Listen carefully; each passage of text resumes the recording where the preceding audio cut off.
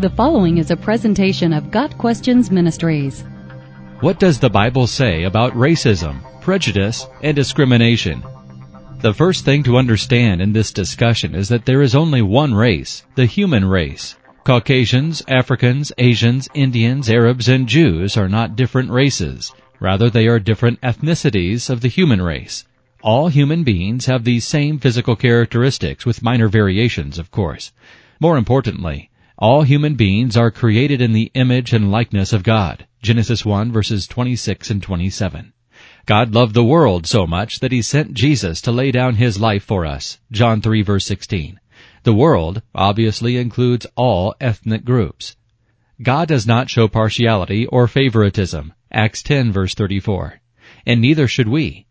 James 2, verse 4 describes those who discriminate as judges with evil thoughts.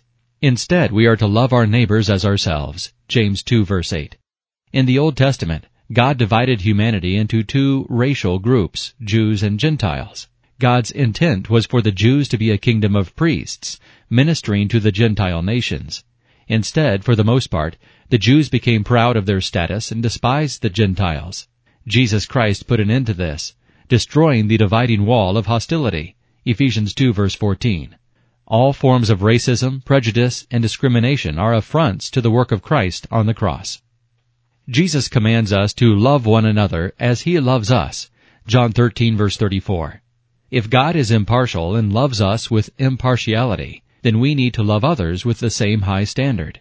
Jesus teaches in Matthew chapter 25 that whatever we do to the least of His brothers, we do to Him.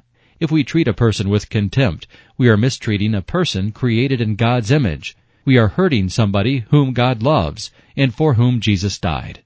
Racism, in varying forms and to various degrees, has been a plague on humanity for thousands of years. Brothers and sisters of all ethnicities, this should not be. Victims of racism, prejudice, and discrimination need to forgive.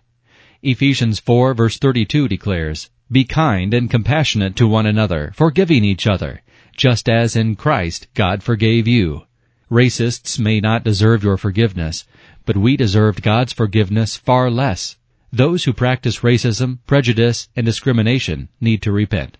Present yourselves to God as being alive from the dead, and your members as instruments of righteousness to God. Romans 6, verse 13. May Galatians 3, verse 28 be completely realized. There is neither Jew nor Greek, slave nor free, male nor female, for you are all one in Christ Jesus. Got Questions Ministry seeks to glorify the Lord Jesus Christ by providing biblical answers to today's questions. Online at gotquestions.org.